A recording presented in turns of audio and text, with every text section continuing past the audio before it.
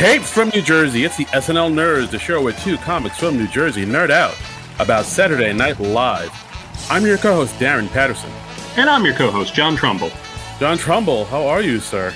I'm doing okay. How are you doing, Darren? I'm all right. I wish it could be under better circumstances because this episode is a bit of a special episode because we lost one of the great last week. The untimely, unexpected passing of Norm Macdonald. He passed away on Tuesday, and everybody found out that he'd been fighting cancer for 9 years, which was just not generally known. So it was a real shock. Yeah. It was like almost felt like a Chadwick Boseman situation because like it was the same thing. Like when Chadwick passed away, it was a total shockaroo to everybody because it was like, oh, I didn't even know he was sick. This came out of nowhere. Yeah, it's a big old bag of bummers, but we're here to celebrate the memory and the life of Norm Macdonald with, our thoughts about him and his work on SNL. And of course, we're going to talk about his starring role in the movie Dirty Work. But to help us with that, we have some guests here in the studio with us. We've got our super producer, Frank Hablawi, who graciously agreed to join us. Hi, Frank. Hi. I actually really just insisted under threat of me editing this terribly, and I would be like, I'm just going to ruin it. So let me talk about Dirty Work. Yeah. Thank you for having me. He strong-armed his way into this. Mm-hmm. Happy to have you. And we also have our friend, comic Ken Krantz, who has been a previous guest on the show. Welcome, Ken. Hey, what's going on, guys? Thanks for having me. Yeah, so thanks for joining us. Wish it could be under better circumstances, but yeah. So I mean, I don't know. Let's get into it. So, Norm, he was on the show SNL from 93 to 1998. Just left behind like a whole legacy. I don't know. Where should we get into with this? Should we talk about like maybe our favorite bits he's done? What he's meant to us? I think we can talk about our favorite Norm bits or favorite Norm moments or sketches. I think it's really impressive. Like when Lorne revamped the show in 95. Norm was one of the people that he kept. Like he was one of the few carryovers from the old cast to that largely new cast with Will Ferrell and everybody. Yeah, that's right. He was a carryover because I guess Lorne saw the magic in him, and it's one of those things like where I do love Norm and I think he's a great writer. Oh, by the way, we should also mention like he actually when he got accepted to be on SNL. He was actually a writer on Roseanne, and he quit that to join SNL. And his sense of humor, it's definitely not for everybody, but like the people that love it really love it because like he was like one of those guys where, like especially on Weekend Update, where he would like tell these great jokes, but they seem to be sort of comics joke because like a lot of people just kind of stared at him and was just like, I don't quite get what he's doing here. But like the people that really loved his stuff, really loved it.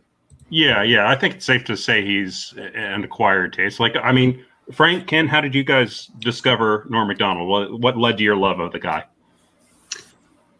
For me, it was Weekend Update. That was I'm so much of like a joke guy that I don't even remember. Like when I think of SNL, I don't think about all the great sketches. I always think about the great Weekend Update jokes. And for me, Norm was easily the best that ever did it. And I think it was just because of how little he cared what people thought of the jokes. Yeah. The audience's reaction just seemed beside the point to him. He just wanted to get the jokes out there. Frank, what about you? So what Darren said about him being an acquired taste, it was exactly my taste. He's one of those comics that every comic has like delivery, their own particular pacing and the way they frame a joke and what have you. But it was super apparent with Norm Macdonald. The way he told a joke that was almost as if it was for him. And you just got to laugh almost at him delivering it and the awkward reaction it would sometimes garner from the audience. So Weekend Update was a perfect example for it because you could hear like the rows that laughed and the rows that just awkwardly, oh God, another OJ joke. And So it's just absolutely amazing. As far as sketches were concerned, I can think of one he was in. Burt Reynolds. That's the only thing I could think of. He was in a fair amount of sketches, but he never made any bones about the fact that he didn't particularly care about sketches. He just cared about Update. Yeah. I hadn't realized like how hard he and how long he hit the OJ thing. I watched a video on YouTube this week of just OJ jokes from Weekend Update, and it was 35 minutes. And it probably wasn't all the jokes that he did. Yeah. So that's like 2 full Weekend Update segments worth of jokes about OJ, and they all just boil down to the same thing of like, yeah, he's a murderer. he went hard after OJ. I mean, we'll get into that later about like him and Don Ohlmeyer and all that jazz. But yeah, like as far as his jokes, like that really kind of hooked it in for me. There's one joke he did on Weekend Update I still think about. I don't know why it tickles me so, but it really does. It's like he talks about like the top 100 songs on the Billboard, and he said at number 1, it's better than Ezra. Number 2, Ezra. Yeah. I mean, I saw, like the band Better Than Ezra actually noted that on their Twitter account this week. Just like they were good sports about that. Yeah, I mean that's like almost a dad joke, but I don't know, like something about the way he delivers it still, like to this day, still makes me chuckle. Just exactly like somebody who is good at telling dad jokes, dad jokes. Right? Yeah. It's right on the. It's funny, but I don't want to laugh at this. But he had like some really genuinely clever jokes too. It wasn't all just dad jokes or humor. You were good at it. He was good at it, and and I think that's why so many comics loved him more than like his general appeal. I guess his general appeal was arguable, but comics, all of them seemed to love him. Ken, were you saying something? Yeah, no, I was just going to add they were dad jokes that just took very undad-like twists and turns. They were like dad punchlines with some of the longest, most bizarre setups you've ever heard. And then when you find out it's just a dad joke punchline, and it's like you fall for it every time. Like no matter how many times, like the moth joke or the turtle joke, like no matter how many times he does the same thing, I still fell for it every time. And like something I kind of admire about him as a comic, like, well, one, like that commitment to do jokes that aren't for everybody. I mean, just like, I guess playing to the back row. I think that's pretty exceptional.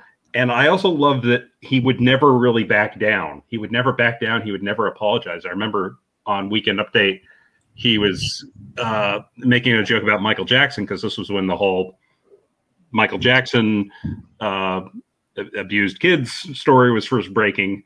And he made some joke, and I don't even remember what the joke about Michael Jackson was. And the audience sort of like, I think half laughed, half groaned. And he just went, "What? He's a homosexual pedophile, right?" So he wasn't not even backing off. He was doubling down on it. And just like, you're not going to laugh at this? Okay, well, screw you. I'm going to go harder. And that's pretty amazing. Yeah, he was one of those guys that just kind of always went for it. Like another thing I think of when I think of him behind the Weekend Update, I always think like that running gag he had where sometimes he would tell the joke and the punchline would be Frank Stallone. Yeah, Frank Stallone. Yeah, it was like something where he would just bring up the name Frank Stallone, and he would take like a really long pause, like longer than he should, and the audience would kind of half get it and kind of not half get it. But like it was like one of those jokes that was just for him. And then like, on another episode when he was doing his jokes, he would be like, "You guessed it, Frank Stallone." Yeah. It's like, why do you keep mentioning Frank Stallone? What is this? That was one of his go-to punchlines. He also loved Germans loved David Hasselhoff, and he'd always put up the same photo every time. So his Weekend Update got funnier the more you watched it, I think, because he had so many recurring bets and callbacks. A lot of it was an odd subgenre of cringe humor. Like you would watch him, and the fact that he didn't tell a joke that was like funny, flat out, it wasn't like it wasn't obviously funny, but he would just stare at the camera. And you would start to laugh because it was so awkward. And actually, a lot of this, I'm not going to get ahead of the game, but this whole movie, Dirty Work, a lot of it was the joke was on the movie itself. The fact you're sitting there watching this ridiculous film with this ridiculous premise and this almost cartoony level of violence. And it was very like awkward, but he was reveling in the fact that it made you awkward because these were just jokes. Why were you taking it seriously? He'd probably hate the fact that we were talking about him like this. Yeah, he did play everything with like a sense of irony. He did have some sketches on SNL that I really liked. I mean, his Bob Dole impression I thought was really strong because that was really in his wheelhouse. He played like Bob Dole is kind of half crazy, just like, I'm Bob Dole. And I think like a standout there was when they had Bob Dole on The Real World. And so it was Bob Dole with just a bunch of MTV 20-somethings. Oh, yeah, I remember. I forgot all about that. Yeah, I do remember that. Yeah, and they'd even do like all the conventions of The Real World. I think at one point you see like Bob Dole overhearing a conversation about him, and they start playing REM's Everybody Hurts, and you just see one single tear go down his cheek. Yeah, I mean, I will say that, like, I mean, I know he was best known for his impression of Bob Dole and his impression of Burt Reynolds. Like, those were the things that, like, kind of, he was most well known for. But he also has some really other good impressions that I kind of wish he did more of during his stint on SNL. Like, if I still to this day think of the sketch where he did an impression of David Letterman. That late show. I think he only did that once. It was so good and so spot on. I'm saying this as somebody who was like a diehard David Letterman fan back in the day, and I would just watch it all the time. And like his impression of Letterman was like so spot on. He was kind of playing it straight, but like that, I guess that was the joke, that it was like a really good Letterman impression. I really wish he did it more. I wish he did that, and his Quentin Tarantino impression was really good too. He only did that one time. I don't remember his Quentin Tarantino impression, but I can see him doing a nice job with that. Yeah, it's like a pre-tape where he plays like they do like a behind the making of Pulp Fiction or something like that, and like he's doing a Tarantino impression, and it's pretty solid. Like, guys, if you can find it on the interwebs, I highly recommend you check it out. I'm gonna have to look that one up. Like, I think probably my all-time favorite sketch that he did of sketches that he did on the show was when they did like the sort of West Side Story parody when Robert Downey Jr. was hosting, and he's in like this 1950s style street gang, and everybody's like breaking into song, but Norm is like the one guy who's like, why are you breaking into song? Why are you having these choreographed dances? And the line that always cracks me up, he's like, hey, I got a song. It's called When You Were Singing and Dancing, I Got Stabbed to Death by a Puerto Rican. and at the end, when like the rumble starts breaking out, like he's like, guys, come in, back me up. And the guys come in and they're doing like high kicks and stuff. And he's like, oh, this doesn't look good for me. Oh, no. It's basically just Norm Macdonald stuck in West Side Story, and hilarity ensues. That's probably my favorite of his sketches. That was a good one. I also liked his Larry King impression. Oh, yeah. Oh, his Larry King was great. Yeah, his Larry King was great. Yeah. Yeah, I mean, I should have looked up the lines, but like it was like a thing where he would like say a line straight into the camera. That would be like kind of a weird non sequitur. Yeah, he would just like look into another camera and say another weird non sequitur. Because it was like Larry King's newspaper column. I think it was in USA Today or something, where it was just like random sentences of just odd thoughts that Larry King had. Yeah. And nothing to do with anything. It was just so it would be. It was shit like if you ask me, nothing beats soup and grilled cheese. Right. it was that level of inane. Like, you got a column in a major newspaper, then it would be like 10 things like that. Well, that was basically his interview style too. He'd just say whatever went into his head. I was watching a clip of Norm the other night where there was somebody who had lost a child, and Larry King goes, Paul Newman says you never get over the death of a child. And Norm was talking about like, that's the only way you can relate to this person. You can show empathy is you relate a story that Paul Newman said. The salad dressing guy. He's good. Yeah. He's got some pearls of wisdom. Maybe I don't know if we'll ever cover it on your show, but the Norm Macdonald has a show, talk show that was on Netflix for a few years back. He loved poking holes at the interview styles on these programs, and his Twitter account was full of this too, like watching TV and commenting on old Hollywood or the weird kind of artifice we have in front of everything when we talk to celebrities. So I think that's why his impressions of Letterman and talk show hosts are always so on point, because he got the inanity right. He got the stupidity of what we're doing really down packed. I really do think he was like a fan of TV. Yeah. Yeah, for sure. Absolutely. He enjoyed sort of seeing like the way, TV shows and stuff are structured, and just kind of just breaking it down at their, just making fun of the ridiculousness of it. Like I remember he also made fun of when he did the roast, the Comedy Central roast, and like he came up into the roast. He was kind of making fun of roast because the Bob Saget roast where he was almost actually doing dad jokes with. No, he got the jokes from a book of jokes to tell at like retirement parties. It was like what I read was that it was like a 1950s roast joke book. And he just went up and delivered he just read those jokes. Wow. That's awesome. Yeah, and it definitely sounded like it. And if you watch the audience in the Bob Saget roast reacting, it slowly dawns on them that they're the subject of the joke, right? The first few jokes kind of don't land, and people are like, chittering, and they're like, oh, Norm isn't on his A game. And by the third joke, they're like, oh, this is definitely intentional. It takes doing this 2 minutes for people to like catch on with what he's doing. Yeah. And then they're loving it. Everybody's like totally on board. And all the comics in particular are really loving it. Yeah. I remember watching that. It took me a minute. It was like, what's he doing? And then it's like, oh, he's making fun of this whole thing. Oh, I get okay. Yeah. It took me a minute. And it really stands out because he's doing like 1,000 greatest jokes type of thing. I mean, it's really on that level. And on the Comedy Central roast in particular, everybody goes really blue. So, yeah. I mean, he told a punchline where it was like, the punchline was like literally, this man is for the birds, after he named a bunch of birds. It's just like, it was so bad you had to laugh. He had speaking of that talk show he had on Netflix, I was just watching the one where he interviewed Michael Keaton. And at the end he'd written out a bunch of jokes, because Michael Keaton used to be a stand-up, and he'd written out a bunch of jokes for Michael Keaton to read.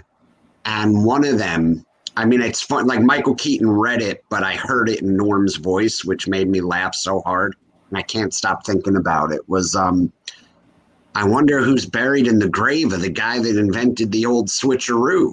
I read that somewhere this week. That's a great joke. And I could not stop laughing. That joke is perfect. Mm-hmm. Wow, that's pretty. I never heard that one. That's a damn good one. Yeah. Yeah, that's a show definitely worth checking out on Netflix. Yeah. I'll have to. I hadn't watched any of that show before. I mean, like Norm Macdonald, he was just somebody I sort of sporadically followed. Even on Twitter, because like sometimes you'd get killer jokes, sometimes you just get baseball. Yeah, he'd go way hard on whatever sports event he was betting on. But I think the joke that he was doing there was, I might be wrong, but I heard somebody breaking it down, that he would start the events, like he would DVR them and start them late. Oh, really?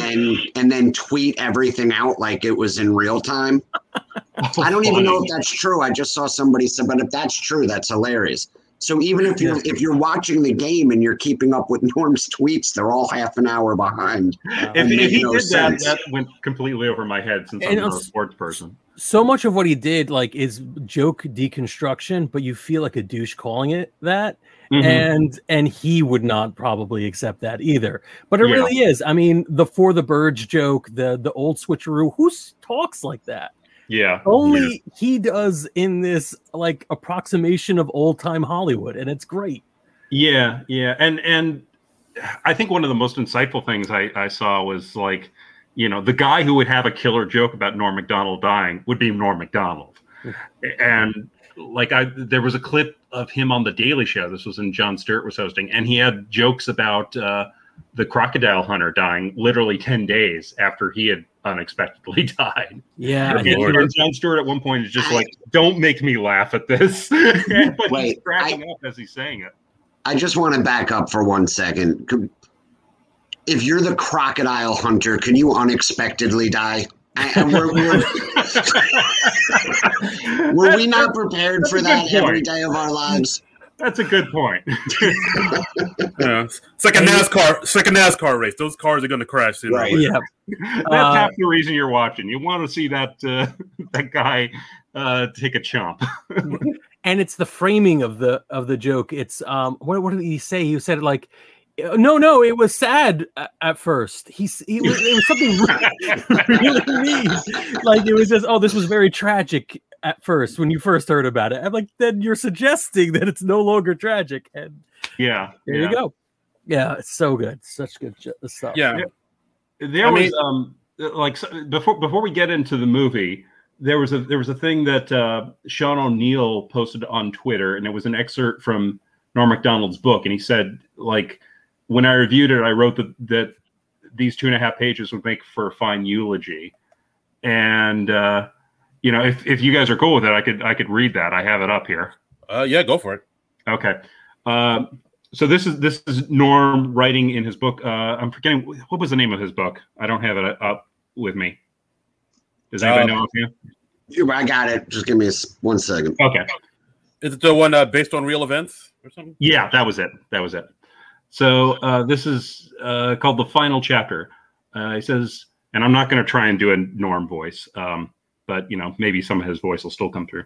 He says, there's the way things are, and then the way things appear, and it is the way things appear, even when false, that is often the truest. If I am remembered, it will always be by the 4 years I spent at Saturday Night Live, and maybe even more than that by the events surrounding my departure from that show. As long as SNL exists, then so do I.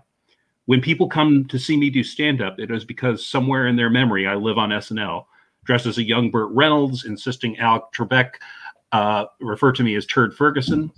And then they come to see me, and I'm old and fat, and I don't mention SNL, and I do my answering machine joke, and they are happily disappointed. After the show, they stand beside me and take pictures the way you would with a donkey at the side of the road. They tell me they are big fans and they don't care what their girlfriends say. They understood me even though they know good and well that nobody else does. I'm dry, they say. The next time I come into their town, they don't show up. Wow. It can be difficult to define yourself by something that happened so long ago and is gone forever. It's like a fellow at the end of the bar telling no one in particular about the silver medal he won in high school track, the one he still wears around his neck. The only thing an old man can tell a young man is that it goes fast, real fast, and if you're not careful, it's too late. Of course, the young man will never understand this truth. But looking back now, I can see that my life since SNL has been a full sprint, trying with all my might to outrun the wolves of irrelevancy snapping at my heels. It has all been in vain, of course. They caught and devoured me years ago, but not completely. Lauren would see to that. My foot would still make a vague imprint. Myself would still cast a faint shadow. And years later, I would write a book. And not only write it, but be in it as well. I think a lot of people feel sorry for you if you were on SNL and you emerged from the show anything less than a superstar. They assume you must be better, but it is impossible for me to be better. I've been lucky. If I had to sum up my whole life, I guess those are the words I would choose, all right. When I was a boy, I was sure I'd never make it past Moose Creek, Ontario, Canada. But I've been all over this world, except for Europe, Asia, Australia, Africa, and South America. Oh, and Antarctica. That's a tough sentence to say. But that's really splitting hairs. I mean, how many people have ever been to Antarctica? I never expected to be any more than a common laborer, and I would have considered myself lucky to have achieved that. But I was blessed with so much more. I'm a stand-up comedian and have been for over a quarter of a century. I performed thousands of hours from a small club in Ottawa, Ontario, all the way to a small club in Edmonton, Alberta. Sometimes I get big laughs and think I'm the best stand-up in the whole world, and other times I bomb, and I think I'm not even in the top 5. Before I was famous, I had a whole bunch of jobs where all I needed was boots.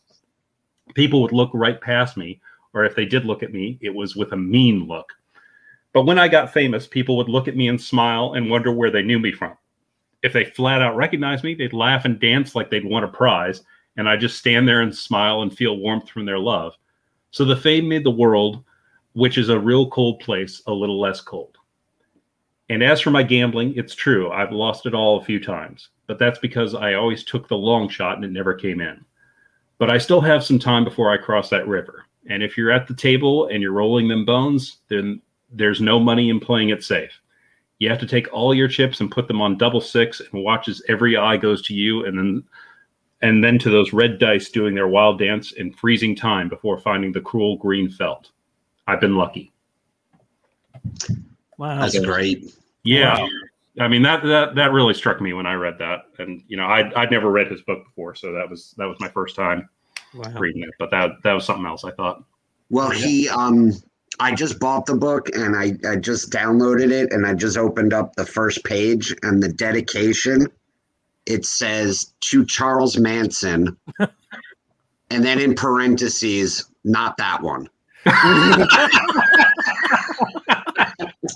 Oh. That's terrific. Oh my God. That was an amazing eulogy. Yeah. Yeah.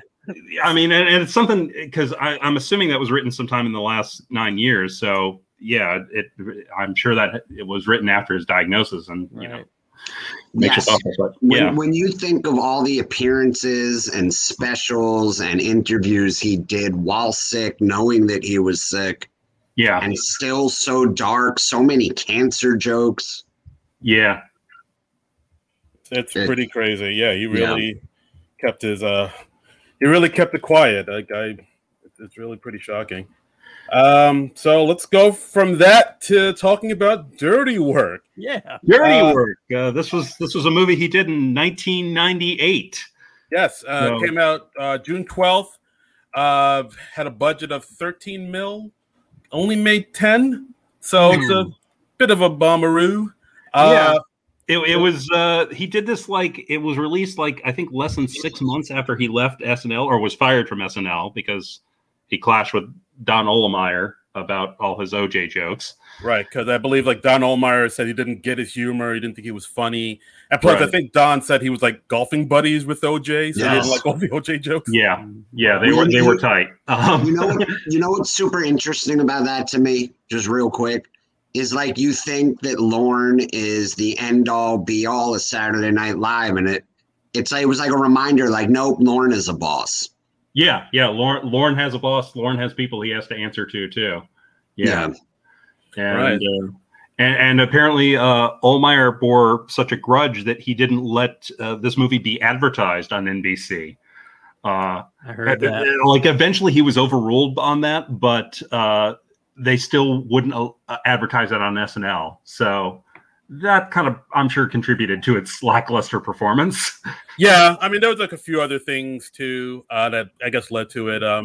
I guess like for a while they were trying to make sort of Norm like a leading man, sort of a bankable person, but like that never really kind of took off, unfortunately. It's just because he's like we said, he's like an acquired taste. But yeah, so this film, Dirty Work, written by Norm and two SNL writers, Fred Wolf and Frank Sebastiano, and directed by Bob Saget. Danny Tanner. Yeah. And it was Bob Saget's first film, and they were buddies going back, I believe, from the stand-up world. Yeah, because like I mean, people kind of know Bob Saget as Mr. Full House and America's Funniest Videos, but don't forget, Bob Saget has a filthy sense of humor. He is a dirty, dirty comic. I mean, Google Bob Saget aristocrats, and that'll explode any perceptions you have of Danny Tanner or the America's Funniest Home Videos guy. Right. And and so this movie was, I didn't know this until now, but this is based on a short story by Roald Dahl called Vengeance is Mine Incorporated. That can't be real. Is that true? I didn't see anything in the credits about it, but it's on the trivia pages on Wikipedia and the IMDb. And I read up on the short story, and other than like two guys starting a revenge business, it doesn't sound like it has much of anything in common. So I'm just like, why did you bother buying the rights to that story if you were going to make it that different? Yeah, I mean, Wikipedia wouldn't lie to me. They're saying it's there. Wikipedia is always correct. I mean, if I've learned one thing doing this podcast, it's Wikipedia is never, ever, ever wrong. But yeah, it's Vengeance is Mine Incorporated. And it was previously adapted in a 1980 episode of Tales of the Unexpected. Okay, interesting. Maybe we should screen that too and just compare the two. This is going to be a Roald Dahl deep dive for the rest of this episode. Yeah, no, we're just going to change the podcast over into a Roald Dahl podcast. Yes. Just as a little bit of a transition, one of the things I loved about this movie, I saw this in college. I think we were like theater hopping, and I watched a bunch of movies in a row, and this stood out because we thought it was hilarious. It was infinitely quotable. We loved the hell out of this movie, but about the short story it's kind of based on, it's sort of genius because the movie, and I just resaw it last night, is a bunch of vignettes tied together, right? It's just a bunch of like a lot of short sketches, pretty much. A lot of short, ultra weird, violent, maybe gross sketches tied together very loosely. And but the concept of it being like a revenge for hire business is sort of genius because you could cobble together a movie from a bunch of different jobs you have. And I love like vignette movies. I love like Amazon Women on the Moon and Kentucky Fried Movie. Like these are these great these kind of movies they don't really make that much anymore, which are just a bunch of sketches that are loosely tied together. And this is a genius idea. It helped make the movie flow perfectly. And you could just throw in, they could have made it 10 minutes longer or cut another 20 minutes out of it and it would have worked. Well, maybe not cut 20 minutes out. It was pretty short as is. Yeah. Now, Frank, one thing I'm curious about. You said you were movie hopping from theater to theater. What other movies did you see that day? I'm trying desperately. I'm thinking. I think, and I could ask my old a friend of mine who probably remembers, but I think Godzilla may have been one of them. Sure, the American Godzilla movie. And I can't think of anything else. I'm gonna look to see what was in theaters at that time, and I'll come back and answer that. Yeah, I know it was released opposite Godzilla, so yeah, that sounds plausible. And like from what I looked up, it also came out the same weekend as Can't Hardly Wait and 6 Days, 7 Nights with Harrison Ford. Oh wow! So those two probably were not on the list. You weren't ready for that big Harrison Ford and Heish romantic comedy? Not quite. It has to grow on you. But yeah, that's another question. That's a question I was going to ask at the top of this. Did anybody else see this movie in the theaters when it came out? Ken, John? I did not. This was my first time watching the movie. I remember the ads for it and seeing the ads, and I was just like, yeah, I'm not watching that.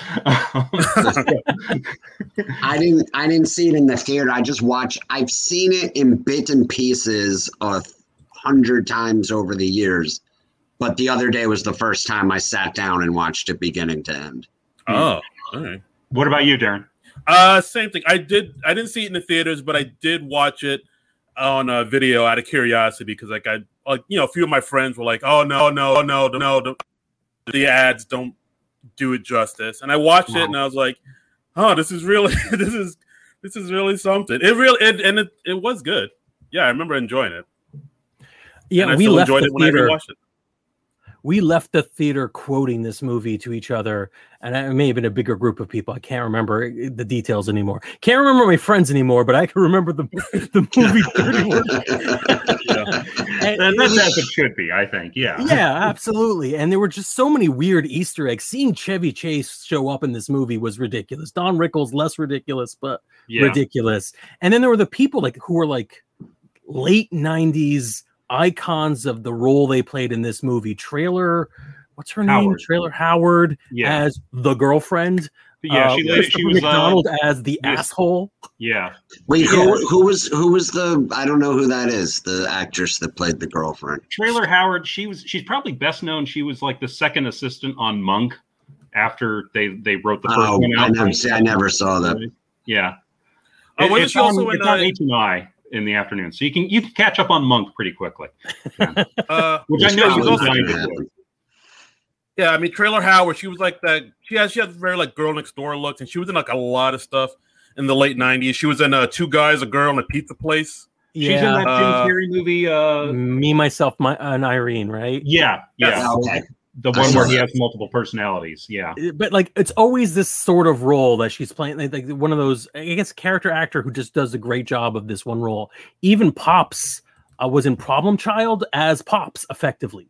Like, Jack Warden, yeah. Yeah, and Jack Warden. I'm kind of like 12 Angry Men. you aged into a certain role, and then you got it for a while. How many times do you think he screamed that at his agent during the filming of Birdie? I was in 12 Angry Men. At least once a week. At least once a week. Yeah, I remember he was on. Wasn't he on Crazy Like a Fox? Does anybody remember that show from the 80s? Oh no! It was like a father and son private detective thing, and that's literally all I remember about it. Oh, that's a deep cut. No, yeah. That. It was one of those million detective shows that ran on CBS, like Simon and Simon. Wow. Yeah, but I mean, this movie had like a huge cast, a lot of cameos, but it underperformed.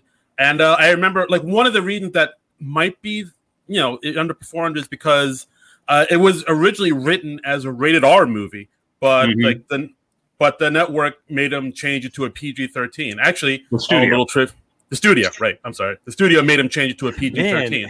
NBC has long reach. John Oliver's like, no, you're making that a PG-13. Yeah, do not screw with OJ's blood. And they were like, you don't even work here, Don Ohlmeyer. That would have made the movie would have been so much better R-rated. Oh, yeah. When you slap PG-13 on comedy, it just always takes the teeth out of it. And the first thing in the goof section on the IMDb page for this movie, it says, audio-visual unsynchronized. When Mitch and Sam leave jail and Mitch addresses his cellmates, his lips can clearly be seen to say, anal rape. But this is overdubbed with the words, the other thing. So I'm not sure if that's true. I don't. It may be. I gotta look at it. So I'm gonna make one argument as the person who watched this in theaters that I have no problems with R-rated comedy, obviously, but like the reason why I love this as PG-13. I saw this last night with my mother-in-law and my wife, and I was like, "Is this gonna be a movie that I'm gonna be like rolling my eyes this entire time?" And it worked. Obviously, there's nothing really racy in this, but there's something super cheap and funny about seeing the setups, but not actually seeing the horrible thing that's supposed to be happening in the background. Yeah, there was one sequence in particular where you just see Norm Macdonald and Artie Lang, his sidekick, just reacting to these horrible things that are going off screen. People literally narrating, though, is that a grenade? Is that a fire? Yeah. There's something like cheap about it. As a person, like we do indie comedy here. We don't have the huge budgets to film something ridiculous. Seeing it goofy and played off camera was really funny. And to talk about how Norm Macdonald kind of had like anti-comedy, where like the punchline was the joke, just the fact that he was saying it. The entire prison sequence that could have been a lot more raunchy and a lot more like R-rated, but the fact that he was offended, mildly offended, ridiculous. That was probably the only really funny prison rape joke I have ever heard. Yeah, I do agree with you that they figured out a good way around it, and I'm sure it was just budgetary, but it that normally wouldn't work with most movies, but it does with this, and it gives it a charm. Yeah, like you see Norm pulling his pants up, and he's like, "I've got half a mind to tell the warden." Yeah, a lot of growing up to do. A lot of growing up to do. Disappointed. Yes, he was like a little disappointed in their behavior. He's not really traumatized. He's not angry. He's just a little put out. Yeah. And there's something they were like, exactly, Ken. They worked with what the parameters they had, and it made it funny. So that's what I really appreciated. Right. Well, I mean, yeah, this movie was going to be an R-rated movie, but according to IMDb, here's a little trivia about it. So, Artie Lang, at Jersey's own Artie Lang, was wary of working with Chevy Chase after having heard many stories from friends and colleagues about Chase's nastiness. But in his book, I've never heard those. I've heard a few things. One or two. Interesting. Okay. But in his book, Too Fat to Fish, Lang recounted that he loved working with Chase and they became good friends. Lang also recounted that Chase warned him that MGM would force them to make the film PG-13 rated for release, even though it was written and filmed as an R-rated film, and told him to fight that move. Lang, Norm Macdonald, and the rest of the cast and crew did fight for the R, but the studio ultimately refused because they said that there was not a large audience for R-rated comedies at that point, as Lang sadly noted in his book, Dirty Work. In his book, Dirty Work was ultimately moved to an earlier release date, in part to stay clear of There's Something About Mary, which was not only an R-rated movie, but became one of 1998's biggest blockbusters and revived the entire R-rated comedy genre for years to come. Yeah. This came out a month before There's Something About Mary, and then after great that, call, studio. Yep, great call. Really got your finger on the pulse. Chevy Chase knew what he was talking about too, because you look at that first National Lampoon's Vacation, R-rated, and then they made European Vacation PG-13, right? And look at the difference between the comedy in those two movies. Yeah. It's night and day. Yeah, very true. That's very true. Okay, so let's talk about the movie. We didn't get into the premise. So it's in the movie, if you haven't seen it, it's basically Norm plays this guy Mitch, who's a bit of a loser. He's a bit of a slacker. He hops from job to job. His girlfriend, during his day, we see him get fired from a pizza delivery job towards the beginning. Right, exactly.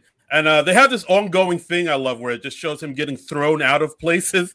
Like so great, so cartoony. I love it. Yeah. You do see him fly out of, and like you said, it is literally like a cartoon. They have I'm assuming a stuntman just fly out horizontally out the door and lands on the pavement. And and they do it multiple times, so it gets funnier and funnier. Out plate glass windows, and every time he immediately just stands up and walks away because there's of course no consequences to this because otherwise it wouldn't be as cut on him. Not a bruise, nothing. Right, and Mitch has a best friend Sam, played by Jersey's own Artie Lang, and they also say Mitch never knew his dad, so Sam's father, Pops, played by Jack Ward, sort of became his father figure in that respect. And so, Mitch and Sam have known each other all their lives. And as they get older and in their 30s, they're kind of still aimlessly without jobs and looking for some, something to do. His brother says he's been fired from 14 jobs in 3 months, I think, which is that's honestly kind of impressive. Really, I'm not even mad. I'm impressed. Yeah. His girlfriend throws his clothes out while Semi-Charmed Life plays in the background. Is there a more 90s song than Semi-Charmed Life? I was instantly transported. It's up there. I just heard the do do do do do do do, and I'm back in 1998. Right, and so it's basically that. It's like the two of them just trying to get their lives together and trying to figure out what to do, and but throughout his whole life, Mitch has always been good at getting revenge on people, like playing pranks and getting back at people who have wronged him. We see them as kids, and they get revenge on their bully, like a crossing guard who would grab kids' asses. And, that was a really funny scene, actually. Yeah, and you see Norm's character as a kid, he puts crazy glue on his ass so that they can catch the guy in the act. So they have a talent for creative revenge. Right. So then they're sort of it's Mitch and Sam at a bar talking to each other, trying to pick up a girl. They get into a bar fight. They also we should also mention this too. We have Chris Farley as Jimmy, Chris Farley's final role, because he passed away. This was his last role. He passed away like 6 months before this film came out. Yeah, he's not included in the credits though. He's uncredited in the movie, but yeah, he died about 6 months before the picture was released. Right, but he's in it a fair amount. He's in it a fair amount, and he has. It's almost kind of disturbing what he has, but like the tip of his nose got bit off by a Saigon woman of ill repute, and like just to see that, it's like that's it's really dark. That disturbed you because the makeup job. I think they spent about $5. I mean, it's not really like the tip of his nose is off. It's like they built up around the end of his nose to make the end of his nose look flat. I don't know. Yeah, kind of look like a volcano or something. This movie it's not the most convincing makeup job. This movie has the most whores per minute used, and it's not just whores, it's whore, prostitute, and hooker. Those three words with as much an old inflection as possible. It's ridiculous. It's almost sex positive how often they're used. And like they're like, even Norm makes a point of saying that you're going to be paid for this, but there will be no sex. And it's just it's such a weird way of speaking, and this whole movie is full of that, and I love it. Yeah, I was gonna say that too. He throws that word out a lot, Norm. I think they write in. He really has a thing for women of the evening. The hard H, I think it is. I think it's the way the word sounds when you say it. I think so. Yeah. But Darren, you mentioned like they get into a bar fight early in the movie, and we see Mitch and Sam taking revenge on these fraternity guys later. Like they call them up and they say like, "Hey, there are these two guys going around as fake cops. So if they come by your fraternity house, beat them up because they're fake cops." And then, of course, they send some real cops to the fraternity house, and then they beat up the cops, and then we just cut to them all getting savagely beaten by the police.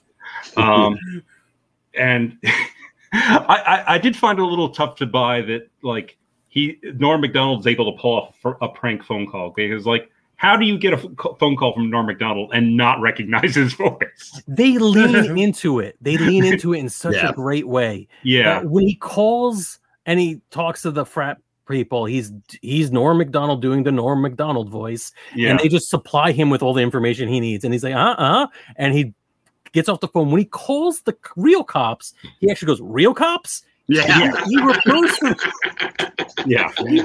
to them as real cops. And I'm like, this is a movie that just doesn't really care that much. No, that's true. Bringing these coincidences together and giving you ridiculous scenes, and I'm here for it. But so we see that they have this flair for revenge. Then Sam's dad, Jack Warden, has a heart attack. And they take him to the hospital. When he's in the hospital, he confesses that he is actually Mitch's father as well. And he's like, "I can prove it. Here's a picture of me having sex with your mother." Yeah, and you don't see the locket. He took it out of a locket.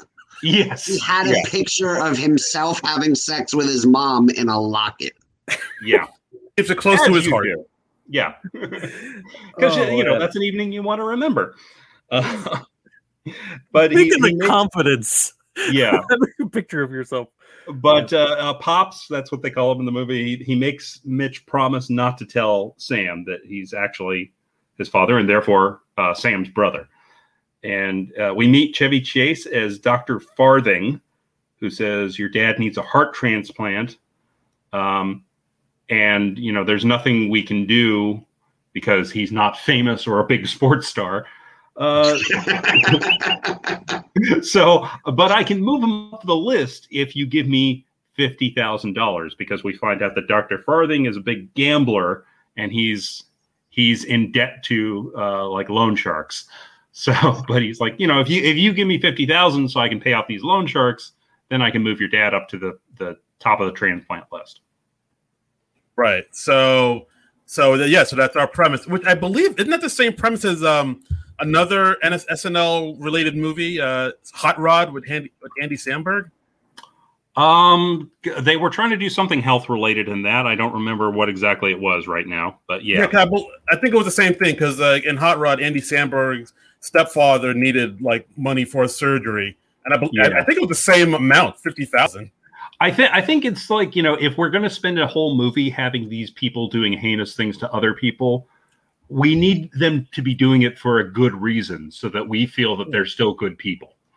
Absolutely. I think that's the rationale. Also the same plot as Spider-Man 2. So just think about it. Wow. Or Sure. three, sorry. Where Spider-Man started a revenge business. Close. Yeah. Wow. Yeah, makes sense. So the guy. Oh, sorry. Yeah, go ahead. Well, yeah, no. So the guys are looking for ways to get the money. They get a construction job, and then they get immediately fired because they lied and they don't know anything about construction. Right. They take part in some clinical tests, eating some test brownies. Right. And then they, the doctors say, hey, there might be some side effects. You might, sweating, and you might hallucinate a bit. So of course it's them driving home. And Sam is fine, but Mitch is like covered in hives. He's sweating. He starts to hallucinate that he's in hell. He's driving in the car with Gary Coleman as he's reading the paper, and he sees Adam Sandler as Satan. Yes. So this movie possibly inspired Little Nicky, where Sandler played the son of Satan. So I will say this: Fred Wolf, who wrote this film, did write Little Nicky. Oh God. Okay. I'm just putting it out there. That's awful. If I had to guess, I'd say it's Gary Coleman's final film role too. I wonder. That was the first time I remember being shocked by seeing Gary Coleman in the theater, because I was like, I have not seen him, I think, since Different Strokes was on the air. I mean, he wasn't really working in the industry by this point in his life, I think. So, yeah. Don't you think it's? I know this off topic, but do you remember that movie Unbreakable? Sure. Don't you think Webster was like the Unbreakable version? You know how they were like the polar opposites, Bruce Willis and the other one? Yes. Like, because Gary Coleman was so bitter and angry and hated being Arnold, and Webster just leaned into it, and everybody loves him, and he kept his money. Yeah. Gary Coleman died. I just always thought they were like unbreakable. I just checked. This actually was not Gary Coleman's last role. He didn't die until 2010. That doesn't really preclude this being his last role, but you're right. He has a number of credits after this, though. He's actually in Dickie Roberts' former child star. Oh. Have you done Dickie Roberts yet on this podcast? We have not. I mean, we're saving it. Oh, of course, you got to save that. I mean, that's an anniversary show if there ever was. Of course. Yeah. So as we go on, the guys get jobs at a movie theater, and this is probably one of my favorite scenes in the film.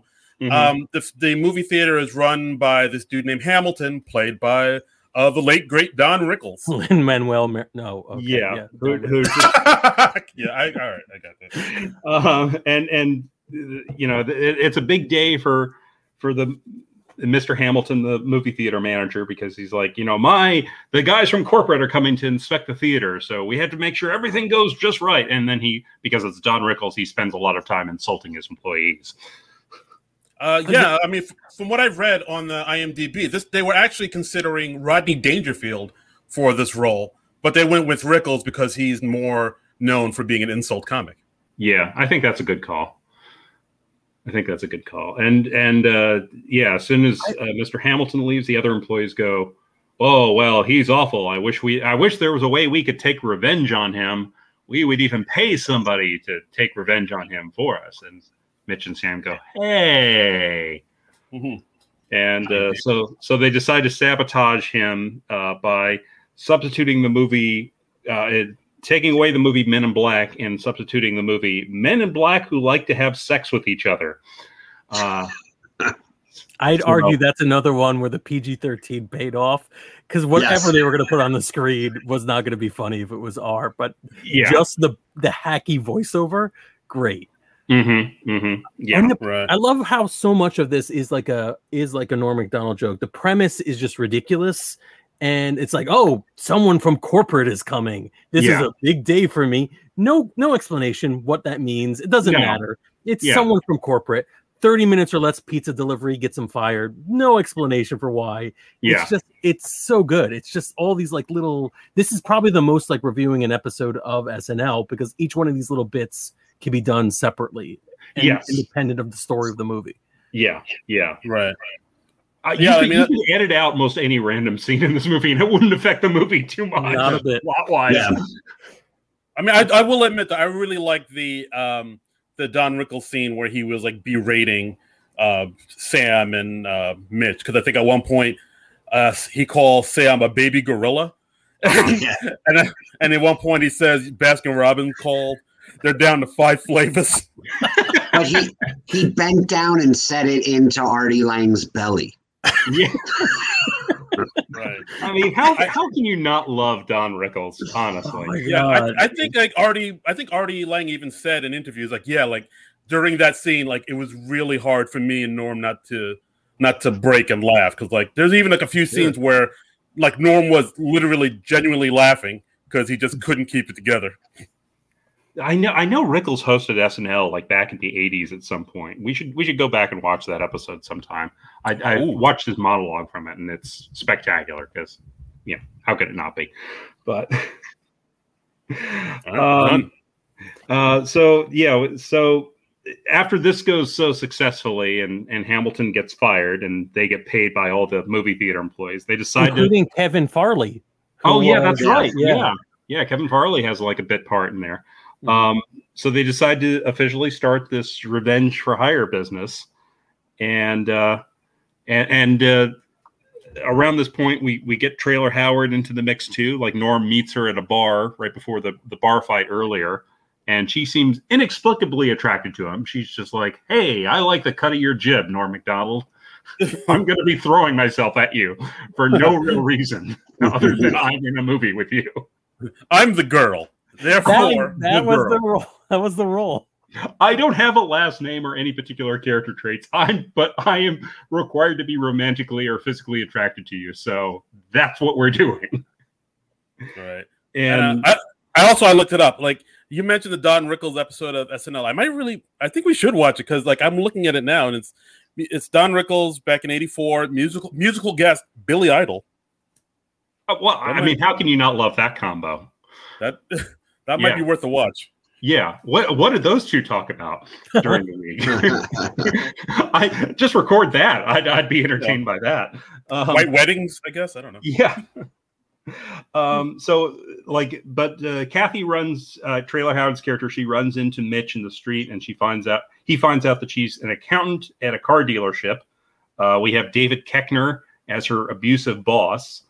And he's gearing up for a live commercial for his dealership. Again, I don't think live commercials for car dealerships are a thing. I worked in a car dealership. I never heard talk about live commercial. I don't see what advantage that brings to your car dealership to have a commercial be live. But Mitch and Sam decide, hey, if we disrupt this live commercial, that'll be a great advertisement for our new revenge business because we have to earn this $50,000 inside of 2 weeks. Exactly. So yeah. Then that's another one of my favorite scenes where they gather a bunch of women of the night to play a little prank on Mr. Dealership, car dealership. I've never seen so many dead prostitutes. Yeah. Mitch steps up in the middle of the live commercial and he's like, hey, that it doesn't look like there's much trunk room. And so David Koechner opens the trunk and there's a woman playing dead in there. And Norm Macdonald's like, I've never seen so many dead prostitutes.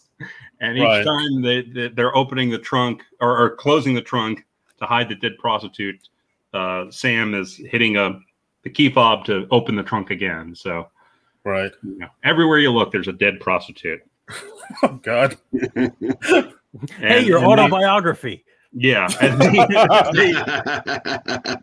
they give out the number for the revenge business called Dirty Work, of course. And they're like, "Hey, is somebody making your life miserable? Then get revenge and call Dirty Work. And here's the number 555 whatever."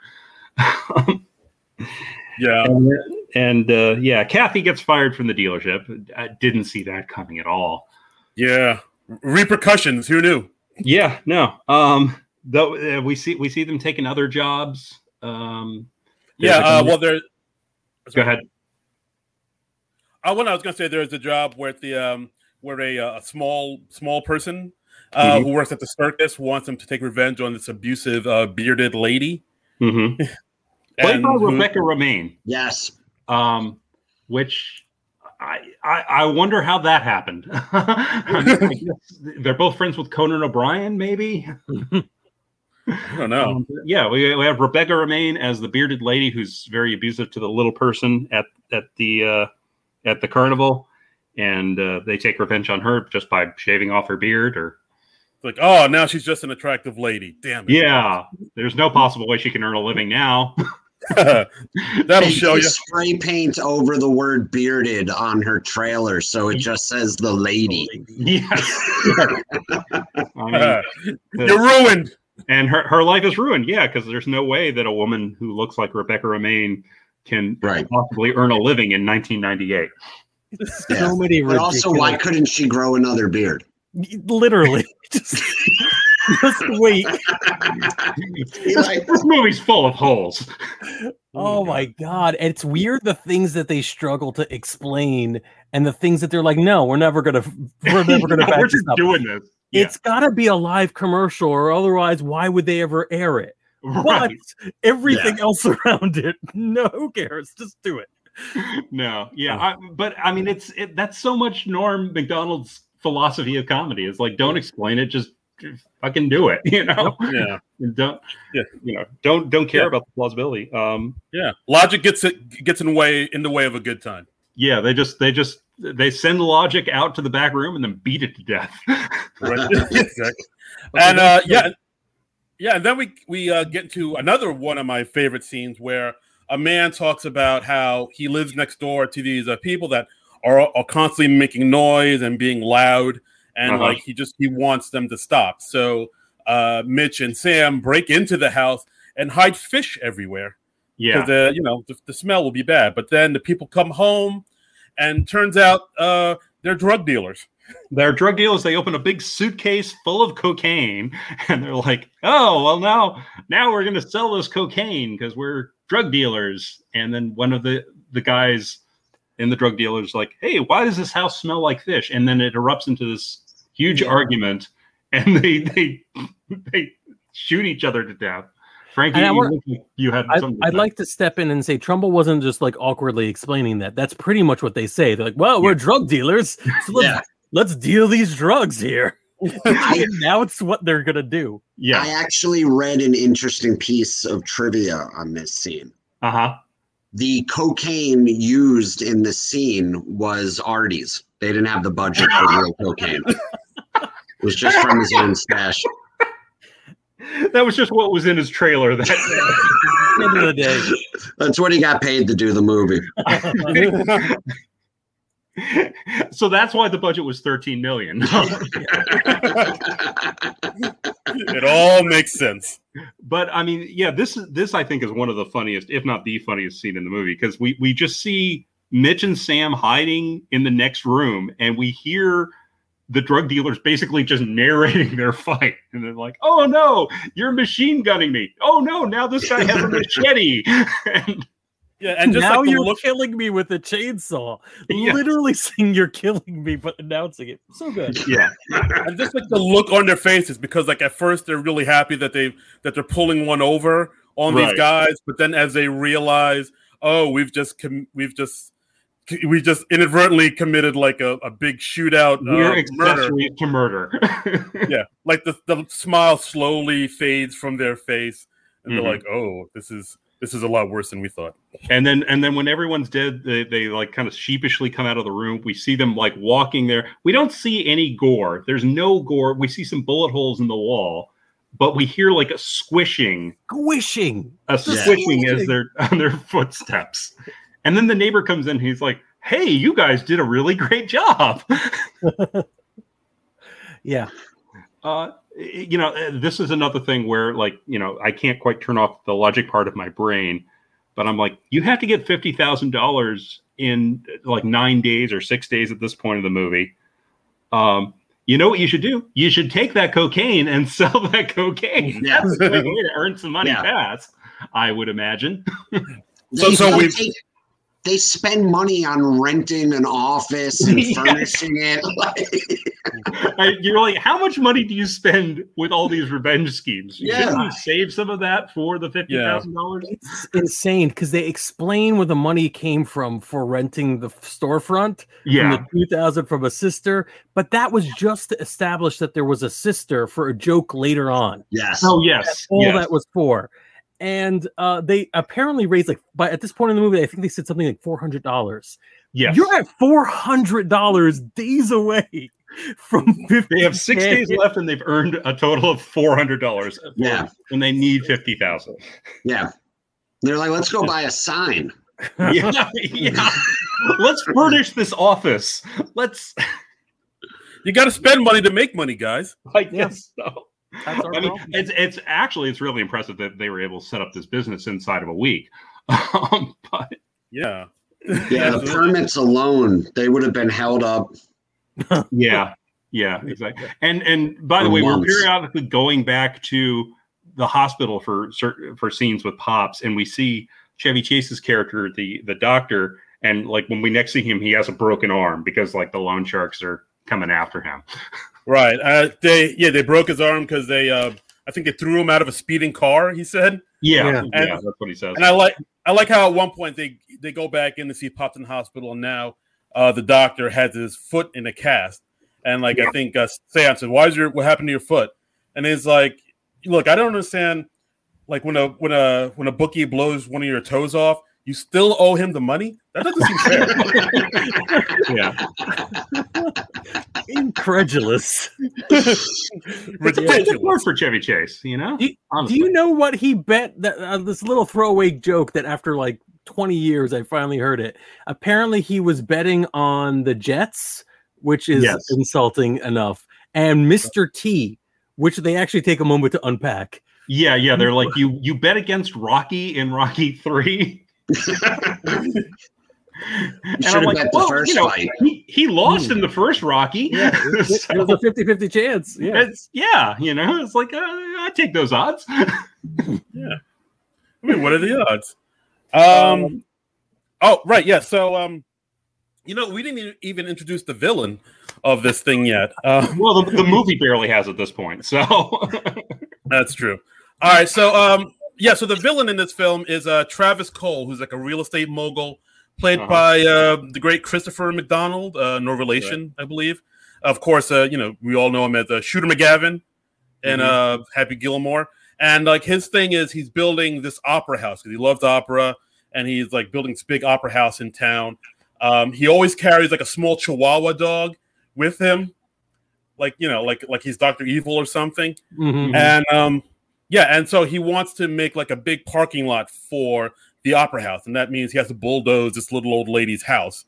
So the little old lady calls Mitch and Sam to see if they can help him, and and they do. So they end up putting popcorn in the engine of the bulldozer, which is a thing that we see them do as kids at the beginning of the movie. They did that with a Meter Maid, so that's like one of their go-tos.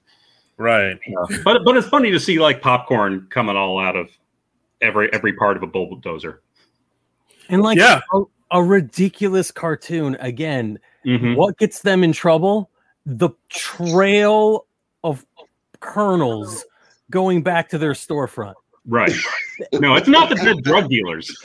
Where their fingerprints are literally all over that house. No consequence at all for the mass murder that happened a little earlier. No. There are severe consequences. Yeah. And also they are caught by their own. Do you know how much popcorn they needed to bring back to the store? Or look, it was only $49,000 worth of popcorn, so it's fine. Yeah, it's like Capone getting arrested for tax fraud. Right, Yes. right. Not quite, but yes. Kinda. I also think it's funny that nobody suspected the new revenge business that had just opened up in town. Hey, who could be behind this? Could it be the guys that hijacked a live commercial last week, advertising their revenge business? That's too easy.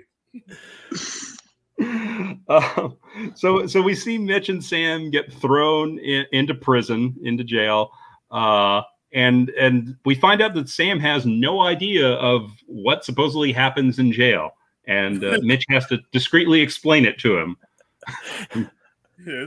Yeah, he never actually does explain it to him, though. Oh no, he whispers it in his ear. Doesn't he? Yeah, he whispers, and then you see Sam, by the look on his face, doesn't even believe him. It's he's incredulous. Like, well, no, it's the most acting I've ever seen Artie Lang do. Yeah.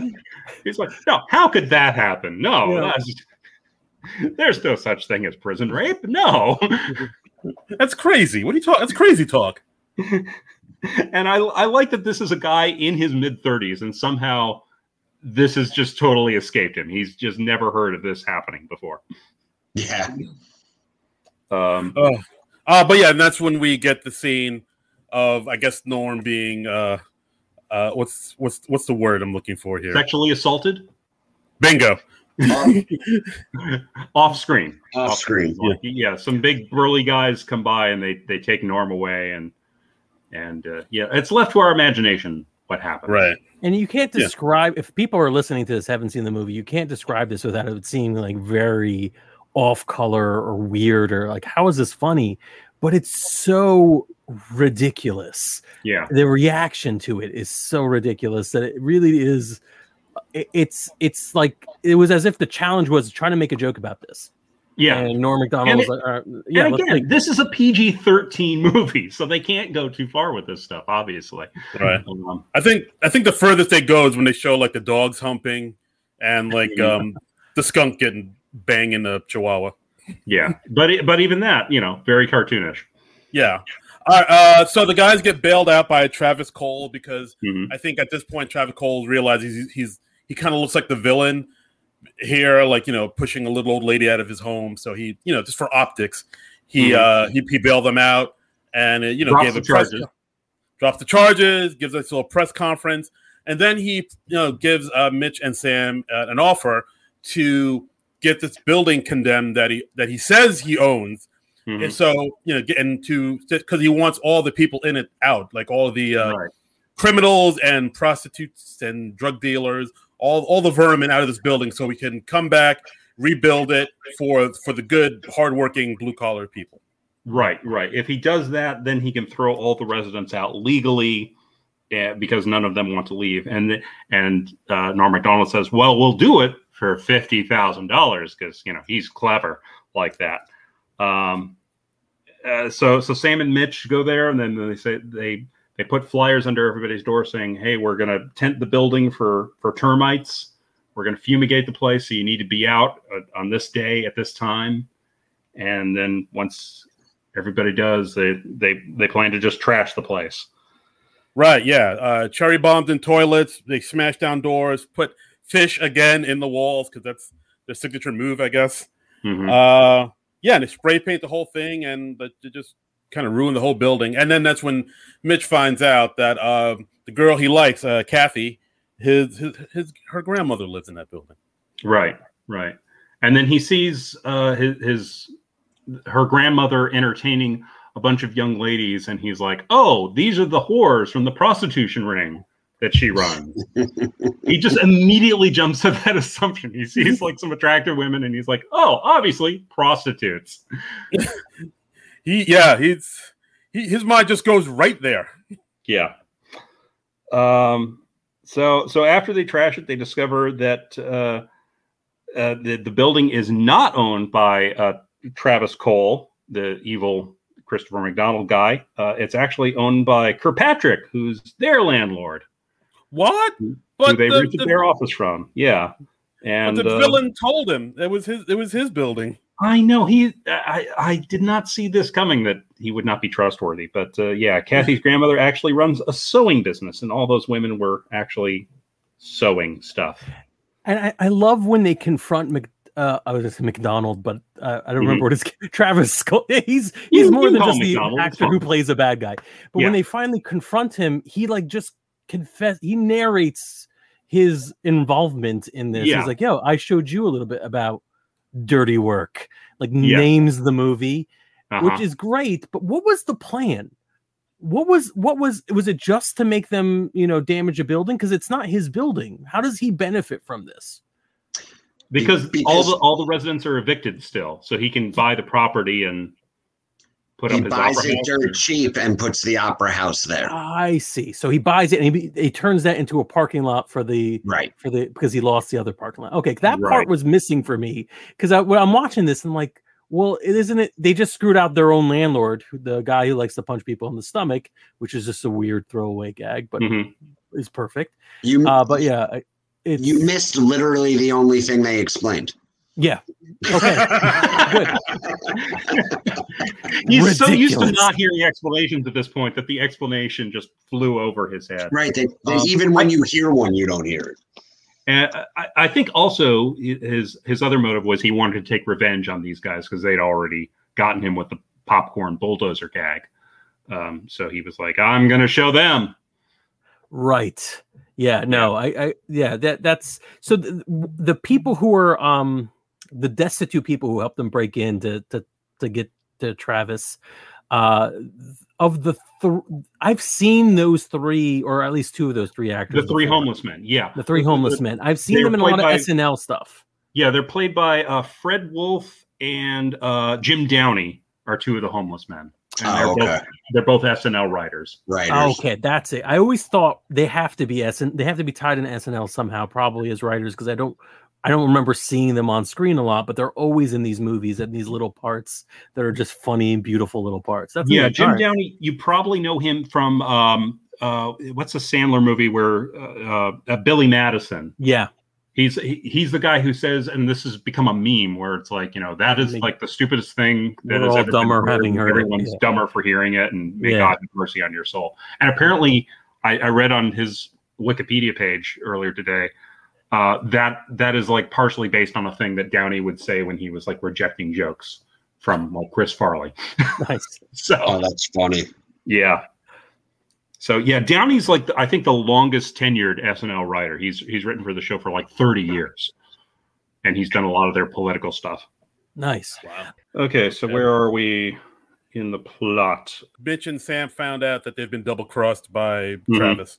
Yeah, and they find out that the homeless men that they hired to help them in this scheme, they actually worked for Travis Cole, right? Our villain. And then I believe at this point, Mitch tells Kathy about what he did, and she's mad at him. Also, the two of them go see Pops, and that's where Pops tells Sam that, Mitch is your brother. And Sam is mad at him because, he's like, oh, Pops was the only thing I had that you did, and now that you're like taking that away from me. So now we're at the low point of the movie where Mitch is very despondent. Just to back up a minute, there was one bit where Mitch is apologizing to Kathy, and he says, like, I'm really, really sorry. And you totally hear Norm Macdonald's Canadian accent come out when he says sorry. He goes like, I'm really, really sorry, which that kind of amused me because he doesn't usually sound strongly. You heard that? Yeah, you heard that too, right? I could have I was like, did he say sorry? Yeah, I'm just like, wow, how do you not dub that? Because he's playing an American dude. So yeah, one more thing they didn't explain. I mean, this movie is just it's built on a house of lies. Absolutely. So we're at Sam. He's pissed about the Pops thing when he finds out that they're actually brothers, and this kind of goes into what Frank was saying before when they have an offhand mention of Sam's sister, and we find out that Mitch actually slept with Sam's sister at some point in 12th grade, I think they said. Yeah. And so he realizes like, oh, I actually slept with my biological half sister. Whoopsie. And yeah, they don't unpack that. They just just a throwaway gag. Yeah, like you never see Sam's sister, but they just talk about her. Yeah, she's just mentioned. But yeah, Mitch has nowhere to stay now because like his girlfriend threw him out at the beginning of the movie. Sam throws him out of their place after he finds out about the father thing. So Mitch is sleeping in his car, and throughout the movie, he's dictating notes to himself like Norm Macdonald used to do on Weekend Update, like note to self. And he realizes that he actually has Cole admitting that he lied on tape. Right. Yeah, he got the whole explanation. Right. And it's literally him saying, I lied about this. I actually own this. He's like laying it out in the most clear-cut way possible. You know, he's doing everything except saying like, I'm evil. My name is Travis Cole, and I am an evil liar. I can be found at this address, my home address. But so we're kind of gearing towards the climax. Mitch and Sam, they make up with each other. Mitch is creeped out because he realizes he slept with his half sister. And Travis Cole is doing this big opera opening at his opera house, doing a production of Don Giovanni, which, of course, you know, everybody's favorite opera. Ken, I'm assuming that's your favorite opera, right? Yeah, as you know, I'm a big opera guy. Right. Yeah. And that's that or Black Swan. Yeah. I mean, I'm a big fan of Kill the Wabbit. That one that's Elmer Fudd. That was a good one. I like Die Fledermaus because that's the opera that they were watching right before Bruce Wayne's parents got killed. So, ooh, wow, that's deep. Yeah, I'm highbrow like that. So we also see Mitch and Sam going to the shelter where all the displaced tenants of the building were, and like Mitch comes clean. He apologizes to everybody, and he says like, "I'll make it right. I have this one big idea, this one big plan that'll get back at him and get your house back." And then that's when we have the big ending scene here. Mm-hmm. Yeah, and he says like, if this doesn't work, you can all slug me. So and that all sounds pretty good to the residents. So they're like, yeah, okay, we're behind this now. Oh, I can beat you up. Done. Yeah. Yeah, so we see the guy sneaking into the opera house. They give the security guards those test brownies that they had in the clinical tests. And of course, all the security guards are all wigged out and like break out in a cold sweat, have rashes on their faces, and they hallucinate and they see Gary Coleman in a boxing match with Kenny Norton. So random. So it all ties together, really. I mean, I wonder who was easier to get to agree to do the movie, Kenny Norton or Gary Coleman. I mean, the world may never know. So we have Mitch bringing in all his friends to sabotage this opera performance. His prostitute pals, the homeless dudes, and all the evicted tenants. They dress up as ticket takers and ushers. Mitch gives one of the brownies, the tainted brownies, to the opera singer, and everything's in place. And we get a cameo from someone, the mayor of the city, who opens up the show. We get John Goodman coming in out of nowhere. Totally random John Goodman cameo, and it's just he just shot this in an afternoon. I guess Norm's buddies with him either from him hosting SNL so many times or when he was writing for Roseanne, or maybe both. I don't know. Yeah, it was so weird because like this role doesn't really require somebody like him at all. Like you could have gotten anybody to do this. That's true. There's nothing particularly John Goodman like about the role. It's just John Goodman there. It was like just to say we had John Goodman in it. Yeah, but he's not credited in the movie. So no, I could be wrong. Was the Saigon hooker Lucy Liu? No, I don't think so. No, I think you're just really racist. Then I'm wrong. Yeah, you're just. Yeah, I guess. All right. No, that's okay. Just own it. Looks like I'm not getting on SNL either. Cancel. Um, Right. Step aside, So- Shane Gillis. Yeah, so they even have Pops out of the hospital, and they have him taking over the role of Don Giovanni, and he's like coming on to the fat lady in the opera, which is what they call her. I don't think her character ever has a name. They just literally call her Fat Lady. Yeah, it's like, and of course, Pop's like a, creepy old man. He's like, "Hey, come over here, sweetheart. I'll buy you a steak." Yeah, he's super horny, and and the audience is horrified. Except there's one guy who's like, "Oh, this is a brilliant reinterpretation of Don Giovanni." He's just loving everything they do. Right, and we also see Jimmy is with them. Chris Farley's character. He releases 2 skunks into the crowd. Mm-hmm. Yeah, because his reasoning was that because he was missing part of his nose, he can't smell as good. Didn't he say something like that? And that's why he was all right with the skunks? He probably did, yeah. But it's like the tip of his nose. It shouldn't affect his sense of smell at all. But yeah, he still has his nostrils. Yeah, his nostrils totally intact. And again, Yeah, I don't think something happening to your nostrils suddenly affects your sense of smell. Yeah, I mean, I'm no nose doctor, but no. Yeah, so the opera is pretty much ruined. Everybody runs out screaming in horror at 2 skunks and a horny old man on stage. Right. And then we have Mitch confronting Travis, Cole saying that basically saying, "Look, if you don't give us the $50,000 you owe us, we're gonna release the tape because I recorded it all on this recorder." So Cole writes him a check for the 50 grand. He signs a paper giving ownership back to Kirkpatrick of the building that they sabotaged before. Right, because he happened to have that on him. Right. And he had all the relevant legal documents drawn up, as you do. As you do. And then he turns to the doctor, Chevy Chase, Dr. Farthing, who happens to just be there in a tuxedo, and he gives him the check. Mm-hmm. I was like, what is he doing here? And they caution him, Dr. Farthing, like, don't look, you got to go straight to your bookie to pay this off. Don't go spend it. Don't go bet it elsewhere. And he's like, okay. No, Chevy Chase is this great joke. He's like, how much you want to bet I blow this before giving it to my bookie? Which is such a great degenerate gambler joke. That is. And I'm sure Norm was writing you from life from there.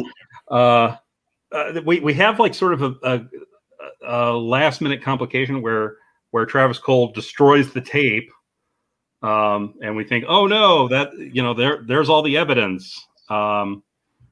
Travis Cole is going to win after all. But then Mitch just says, "Hey, Kathy, she has a copy. She's going to play that right now." And then he's gone. It's a complication that lasts like literally 30 seconds.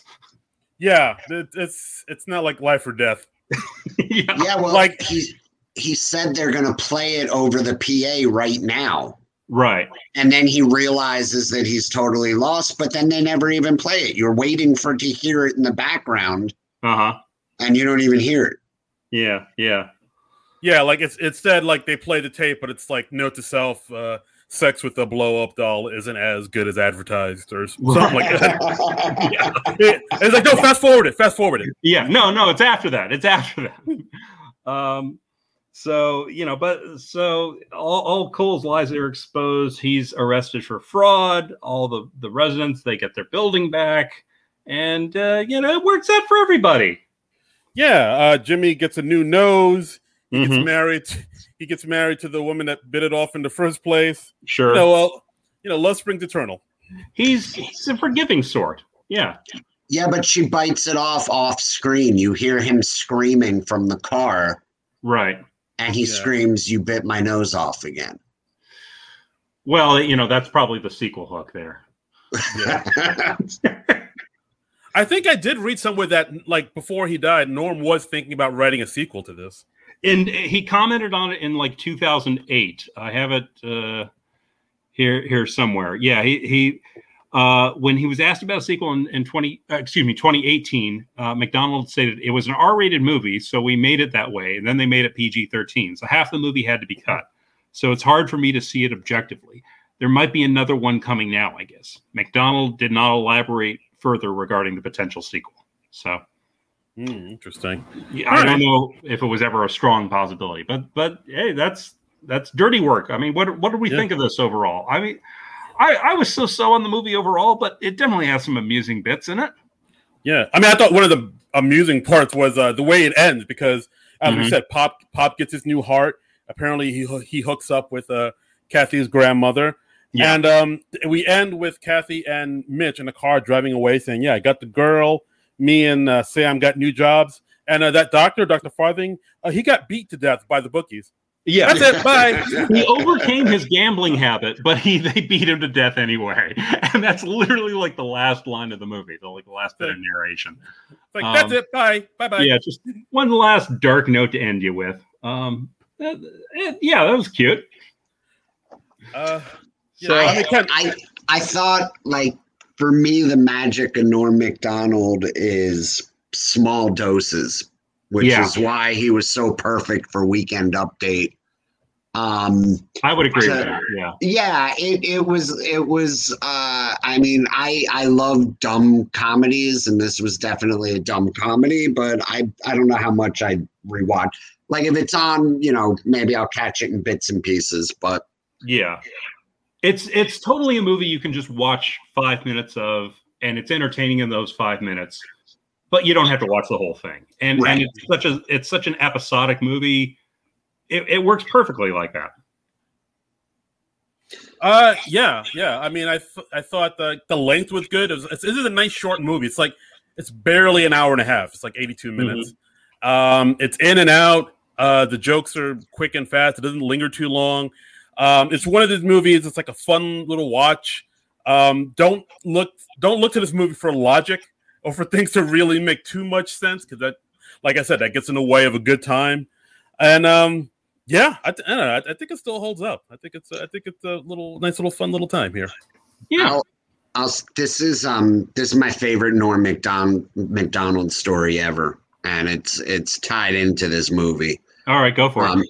He'd already told this story on Howard, and already said that when the movie came out and the reviews came out, scathing reviews. And one of the reviews said that Artie Lang had all the charm of a date rapist. That actually was in the Star Ledger, Artie Lang's hometown paper. Oh, that's right. Okay. Yeah, so it says that he had all the charm of a date rapist. Right. Artie Lang's mom is understandably upset with the hometown paper review of her son. So Norm and Artie were laughing about it. Artie told Norm, and they were cracking up about it. And then the night of the premiere, Artie brought his mom, and Norm pulled her aside and said, "Don't be upset, Mrs. Lang. Look at it this way. A date rapist has to be way more charming than a regular one. He's got to be able to get a date."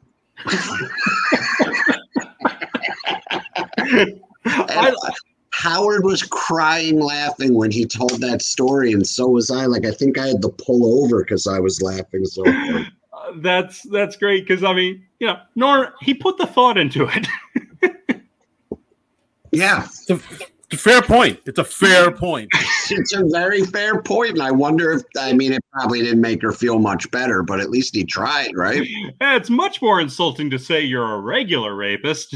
Yeah. A date rapist, he at least seems normal at first. Oh man. Yeah, I mean that's Norm Macdonald in a nutshell. Yeah. Yeah, and I mean, I guess that's our episode, guys. Yeah, I think I don't know. I mean, like, as closing thoughts on Norm or this movie as a whole, anybody want to wrap this up or put some thoughts? I mean, I think it's an entertaining enough movie. If you're a fan of Norm Macdonald and or Artie Lang, I think you'll enjoy this movie. I would say it exceeded my expectations. Norm Macdonald, he's a tough guy to be a lead of a film, and it's a tough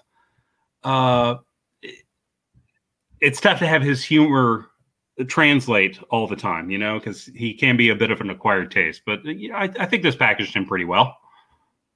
Yeah, I'd agree. Like, it seemed like for a while they were trying to make Norm, and like I said before, they're trying to make him to like a leading man, but they didn't know exactly what to do with him. Like I remember for a while he had his own show on Fox for a while with Laurie Metcalf, and he's had shows on Comedy Central, and he was just like a guy who was never going to be the leading man, just because he had a lot of different quickly canceled shows.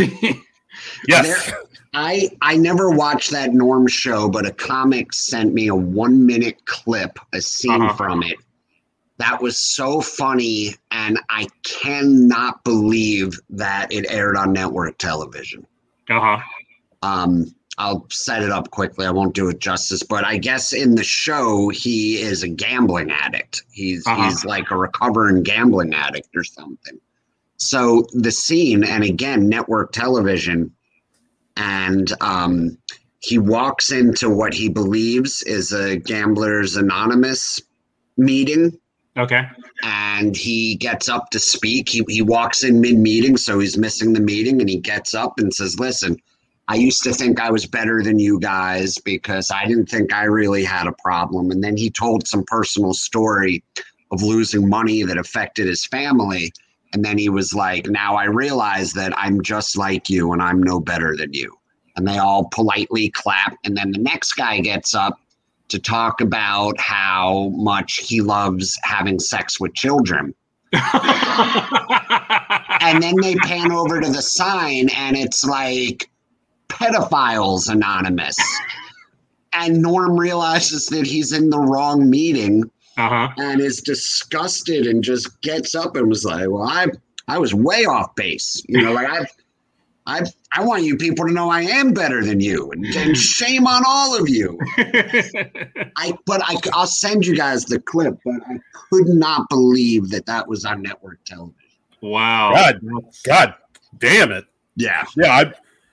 I'm surprised that was on network TV. Holy hell! I'm impressed that he got that on the air. That's something else. I mean, I think probably the best way to enjoy Norm Macdonald. I mean, you can watch some of his great clips from SNL, and there's, those are all over YouTube and stuff, particularly this last week. But I think probably his best form is as a stand-up and as a talk show guest. I think that those are some of his funniest moments there. Would you guys agree with that? Yes. Yeah, absolutely. I mean, like I watched the clip that's actually that Conan sort of re-released. That's been making around. The one with him and Courtney Thorne-Smith. Yeah. I remember seeing that, and I didn't watch Conan regularly. I just happened to be watching that night, flipping through the channels. Yeah. And I saw that, and my friends and I have been talking about that for 30 years. Yeah. I mean, yeah, Courtney Thorne-Smith, she talks about how she's just left Melrose Place and she's doing a movie with Carrot Top, and Norm Macdonald, who was the first guest and he was still on the couch, he just starts laying into her. He's like, hey, I've got a title for that movie, Career Suicide. Box office poison. Box office poison. And he's just merciless. And then, the killer thing is when she says, "Oh yeah, the movie's titled Chairman of the Board," and Conan literally says, "Oh well, hey, do something with that, Norm." And then a second later, Norm just says, "Oh, they should probably spell it B-O-R-E-D," and everyone loses it, including Courtney Thorne-Smith. It's just it's just terrific. Yeah, it's a shame that he's gone, but like the things, the work he left behind will live on and in our hearts and in our spirits. Yes. Namaste. But yeah, I mean, it's a shame because he was just like a unique comic voice, and it stinks that he's not here anymore. But yeah, we can treasure the stuff we have left with him. So. Yeah, I mean, I almost can't wait to see what SNL is going to do when they go back on the air on October 2nd Like, I watched, like, last night they reran the Dave Chappelle episode from this past November, and they did have a bumper card with just, Norm Macdonald. I was hoping that they would have rerun, like, when he came back to host.